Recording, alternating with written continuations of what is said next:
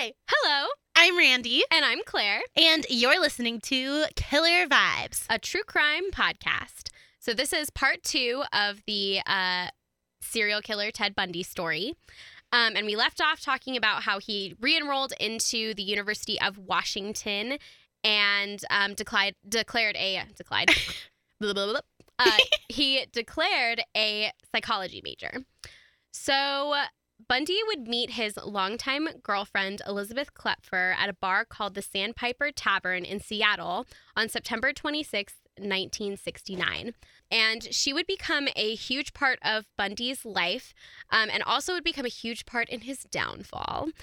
She would end up being one of the people to call the police and I love that she does that. I know, and tell them, she did it twice. So she would end up telling them that the man they were looking for might be her boyfriend. Girl power. Oh my gosh. And she would help them to prosecute Bundy in Utah. So she's like a huge deal to this. She's a badass. She's a total badass. You have to be so cool to do that. I know. And I really, really, really want a copy of her book called The Phantom Prince. Yeah.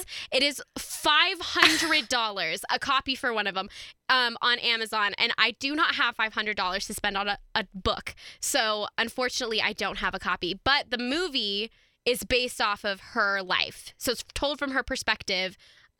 So that book is utilized quite heavily, and apparently Klepfer was like on the set for part of it. She actually was there. Yeah. So is this where the title comes from? No. Okay. Claire told me earlier that there's a cool story behind the name where of the movie. title comes from. Yes, because the first time I saw it, I was like, why did they call it this stupid thing? But it actually It's hard to remember. It is. So it actually does have a little bit of a relationship to Bundy's final trial. So we'll talk about that later, but it is like the name has a purpose. Yes, Randy. Is it in... Okay, I'm just going to keep guessing because it's fun. Keep guessing. Is it in the prosecution's closing statement? No, Ugh. it's not. Okay. But good guess. That's close. So I wrongly stated in the Zodiac episode, and I said a few things wrong about this case in the Zodiac episode. Yeah, well, we say wrong things all the time. Please don't dislike us for it. Yeah. But this was before I had read the book. And so I stated that Ted was the biological father of Elizabeth's daughter, Tina. But that's not right. And it kind of insinuates in the trailer that they are related, but they're not. I feel like I knew that and I didn't. Yeah. But it's essentially his daughter. Pretty much. So he raises her for a very large part of her life. Mm-hmm. Like he was involved with Elizabeth for like going on 9 years, which is a long time, especially for a child who's young and like those are the pivotal years of her life. So you weren't that wrong. No, I wasn't super wrong, but he is not biologically related to Tina. And Elizabeth had been married previously and had gotten a divorce because she learned that her ex-husband was actually a felon. So she just has great like taste in men. Awesome. I'm so sorry you had to go through that. You poor woman. So sorry about that, but Tina is not related to Ted Bundy in any way, but they do have a father-daughter relationship. So although Klepfer was a central figure in Bundy's life, he would never be faithful to her in any capacity. And all of that would like come to light when he was being arrested in Utah and people were being questioned about him. But she was very much in love with him and probably would have married him if he didn't turn out to be a serial killer. Darn it. I know, right? But their relationship was kind of in this weird open relationship sort of thing. So it was like they both kind of knew what was going on, but they didn't actually like talk about it very much. And Elizabeth was a very jealous person. I've seen that in a couple different places. But I mean, like, how could you not be if you know that your boyfriend, who you are very devoted to and who your daughter is heavily involved with, you know that he's being unfaithful to you? I would be mad too. So everybody keeps calling her this jealous woman. And I'm like, well, yeah. It's like we're all riddled with jealousy, but how could you not be in that situation? So stop saying that she's a jealous woman. I think it's mean and doesn't really talk about the truth. So anyway, Bundy, although he was unfaithful, would say during one of his tapes that, and I quote, "I loved her so much it was destabilizing." So he did have a very deep appreciation for her, but Elizabeth was also a very wealthy woman. Like, she came from a prominent family in Utah. They were a Mormon family. They were also involved in politics in Utah. She and her father would actually help Ted get through law school. And her father would also be instrumental in his acceptance into the University of Utah's law school as well. So I don't know. Maybe he really did working love an her. angle. Maybe. Yeah, who knows? But again, he would be very honest in a lot of his confession tapes. And we'll give him that. Yeah. So I honestly, one redeeming quality. Right. I do think that he had a very deep appreciation for Elizabeth and for her daughter. And he would be very upset when Elizabeth would eventually leave his life. And he was even more upset when Elizabeth wouldn't let him see her daughter anymore. So, you know, and he would say, this statement was really weird. He was like, he would tell Anne Rule while they were getting coffee after he was awaiting trial in Utah. Well, he had flew back to Seattle for a brief amount of time because he posted bail and then came back to Utah, and they got coffee in Seattle. And he would tell Anne, I don't understand why Elizabeth won't let me see her daughter. It's not like I'm going to attack her or anything. Well, your track record shows otherwise. Yeah, like, that's debatable.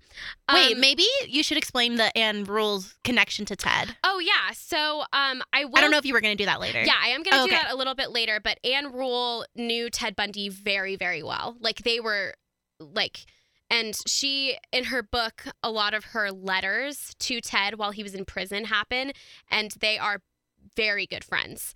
So a lot of people, I don't think, understand how deep that relationship ran.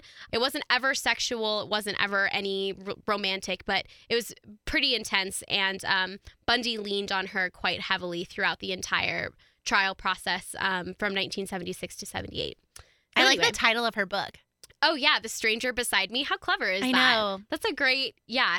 I feel like it'd be so hard to come up with a title for a book. Right. So when there's a good one, I'm like, oh my God. That's clever. Like the Golden State Killer book. I'll be gone in the dark. That's so good. That's so good. Right? And like, true crime books have good titles. They really do. Like The Devil in the White City, Skelter. In Cold Blood. Like, that's just good stuff. That's some juicy. Though that's the sign of a good author for me. A good title. If you can come up with a really solid title for your book. You shouldn't judge a book by its cover, if you will, but you kind of should. Killers of the Flower Moon. I didn't like that book, but I like that title. But the title is good. So anyway, so he would be very heavily involved in both Elizabeth and Tina's life. She was like adored by his parents, Louise and Johnny, and Bundy was also really loved by Elizabeth's parents. Obviously, they would help him get into law school, even though he had a subpar LSAT. I just like really hope. What is it? I don't know. That's the thing. I was like, oh God, I got a subpar LSAT score. Me too. What is it? What's his score? Did he get the same score as us?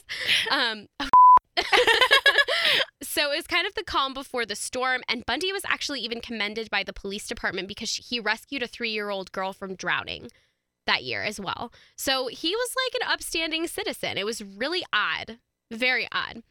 So this was also when we know that Bundy was still talking to Diane without Elizabeth's knowledge. And he really was living his best life. And he was getting good grades at school. He was really adored by his professors. And Diane was kind of like, okay.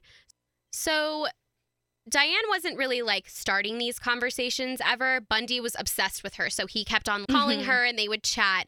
But when he started to kind of become more active in his community and started to like make something of himself, Diane was really supportive of this. And she was his friend for quite a long time. And eventually something would blossom, and we'll talk about that too. I always feel like I say that. I'm like, we'll get to that later. But just a little tidbit. Here's a little for the foreshadowing. Ooh.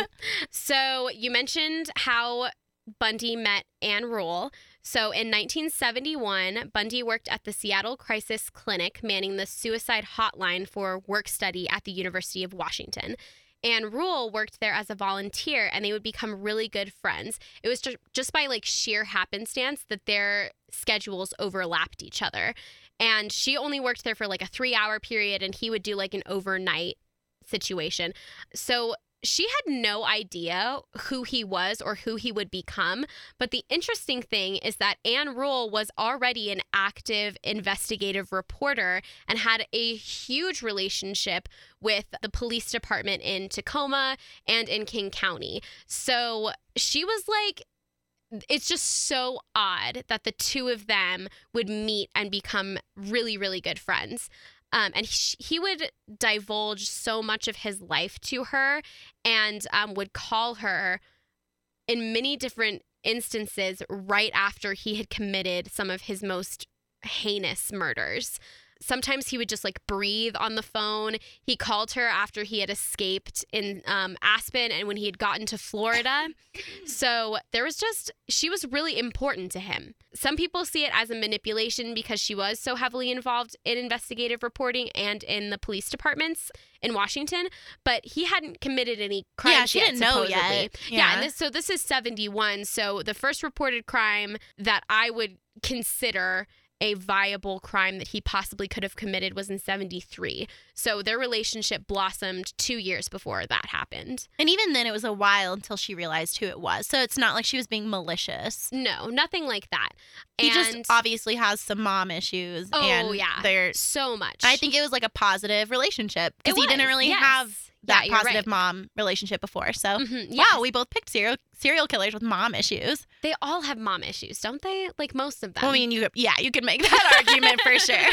But yeah, ours had very significant mom issues. Just weird outlying mom issues for sure. So yeah, and I just think it's really odd to think about Ted Bundy on the phone with suicide. People who are contemplating suicide. And it also just like makes me a little uncomfortable to think about because of his cross-examination that would happen in the trials in Florida and how he would sort of ask very detailed descriptions of the crime scenes. So it was like he would go into such like ridiculous detail and ask about all of the horrible things that happened inside of the rooms inside of the Chi Omega house. And and the judge just like let him do this, which is interesting. So Bundy like represents himself, but that cross-examination didn't have any purpose whatsoever to the actual prosecution or what was happening at all. Like it didn't have it. Like you didn't need to know the blood splatter or what exactly did the nylon stockings look like. Like you didn't need to know that information. It just wasn't pertinent. It would just be so weird to have Bundy on the phone talking to a person who is contemplating suicide. But, and this is where this dissociative disorder would come into play, Rule would say that he saved lives during his time at the crisis hotline, and he was very empathetic, would stay on the phone with people well past when his shift ended. Like, she was so impressed with him, and literally in her book, she said, "We saved lives together." This would be a huge part of Bundy's life as well. And I think that, like, part of being a sociopath, which I think he is, is that you don't have emotions, so you have to fake all of it. And when you're faking all of it, it's probably easier to be a suicide hotline caller or operator because you're not going to get like as worked up about it. You're just going to be like, really calm and collected and have this like fake empathy. So I can see that. I can actually understand why he was so good at that. So exactly. And there are moments where Bundy would have very aggressive emotional moments, which is also why some people think that he's not a sociopath, because he often, in like a lot of the different tapes, he would get very emotional and would cry. And sociopaths fake that. That's true, but like, and I don't know how to determine whether or not he's faking it or not. But just as I was listening to it, it's very convincing if he's faking it. That's all I have to say. And I don't know. I mean, I don't know anything about sociopaths, but the bare minimum. But like, maybe I wonder if you can have like a little bit. You know, like be like a little bit a sociopath, like 20%. Maybe sociopath. He was high functioning, and then all of these situations sort of like led him to commit murder. Yeah, because there's tons of really high functioning people that have severe mental health issues that we see a lot in murderers. Like there are high functioning psychopaths all around us. All around us, that are like fine. And you're not going to be a murderer just because you're a sociopath. There's no correlation there. No. It's just that like most serial killers are sociopaths. That's the correlation. So this interesting thing happens one night, and Rule points it out in her book. She says that like Ted would always walk her out to her car at night, and he would always make her feel safe, saying, "Be careful, I don't want anything to happen to you." Ironic, right? But yeah, so this is just like the fluctuation in the behavior for Bundy. It's just sort of like the part that kind of like makes me sad to think that maybe he did have this weird disassociativeness, and he was a good person at first, but then his mental disorder It is sad. triggered something and he became this monster. So it's interesting to think about, again, all of the studies that were done on Bundy, and there were several psychological studies that were done, were never really conclusive to the fact of who Bundy was and if he actually had a mental disorder. A lot of people like to say that he did, but nobody actually proved it. Or like diagnosed him. Or diagnosed him, yes. Because he was so normal looking, and he was so, like monsters don't look like Ted Bundy. That's why I keep jumping to sociopath, particularly with him, because it's like you can just fake all of that stuff. Absolutely. And then turn it completely off. And it's really scary. But I mean, I think that I can't imagine a scenario in which he doesn't have some sort of severe mental health issue that was unaddressed. Like, I can't, I mean, even though he wasn't technically diagnosed with anything, like, I mean, you don't just do that. No. If there's nothing, if you're fine. Right. And not that people with mental health issues aren't fine, but you know what I'm saying. Yeah, but he was constantly in denial about it as well. He always thought he was a normal guy, and obviously not. So... End the stigma. Yeah, right. End the stigma. So Bundy worked for Governor Dan Evans and saw him reelected. Evans liked Bundy as well as everyone else did.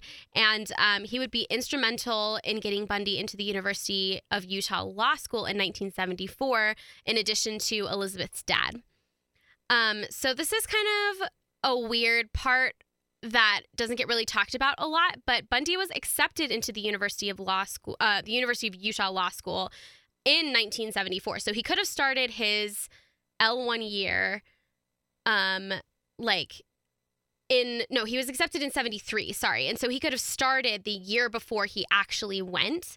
But he decided that he was going to concoct this crazy lie, and he ended up not going to the university that year, stating that he had been in a terrible car accident and had broken one of his legs, and he wasn't going to be able to make the move down to Utah that year, but he wanted them to defer his enrollment, and instead he enrolled in the University of Puget Sound Law School. So there's that bit. And then during this time, he also started to work for Ross Davis, who is the chairman of the Republican Party, and was being paid a very significant amount of money, more money than he would ever make throughout his life. So that also could have been a factor into why he stayed in Washington. But like, why lie about it? You could just say, I got a really good job. I'm going to go to this law school for a year and make some money and then reapply it for my L2 year. Well, maybe it's because he had all that help being accepted, and he was right, and he wanted to reaccepted. Yeah, he wanted to kind of like gratify why he wasn't going there without it being like a monetary thing. Because again, he was very obsessed with coming off as a very high class society guy, and so saying, "Well, I need to make money before I can move out there," doesn't really put you as a high class society person, because usually you just have money, I guess. So he lied about that. Really odd. So in 1973, he actually would go to California during the campaign of Governor Dan Evans, and he would do that for like the campaign trail or whatever, and he would meet up with Diane, who was living there at the time. So Diane, again, they had been talking a lot, and Bundy had been sort of like pushing the relationship to invite her to date him again, sort of. That's not really a good way to put it, but you know what I mean. So they went out to dinner. She was really impressed with how he had gotten into law school, but how he was going to stay and work for Ross Davis and all of these things. And so they start to date again. And he's still dating Elizabeth. And he's still involved with Elizabeth. She is none the wiser. She would not know about this until the police would tell her about it in Utah. Rude. Like 3 years later. So Diane would like fly out to Seattle quite often. Bundy would start calling her his fiance, and they were completely engaged by the winter of 1973. And Diane was like really excited about this. Like her whole family was really accepting of Bundy. She was so happy for how much he had grown in his life, and she was glad that they had remained friends and like had built up this relationship, and that he was starting to work through some of the things that had been issues previously. So everything's going great. Everything's cool. They're engaged. They're talking about wedding plans.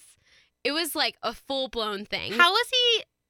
I know. How? This is yeah. kind of impressive, honestly. I know. He even would like go up to Ross Davis's cabin. Like Ross Davis let him and Diane take it for the weekend. And they did like a weekend vacation together.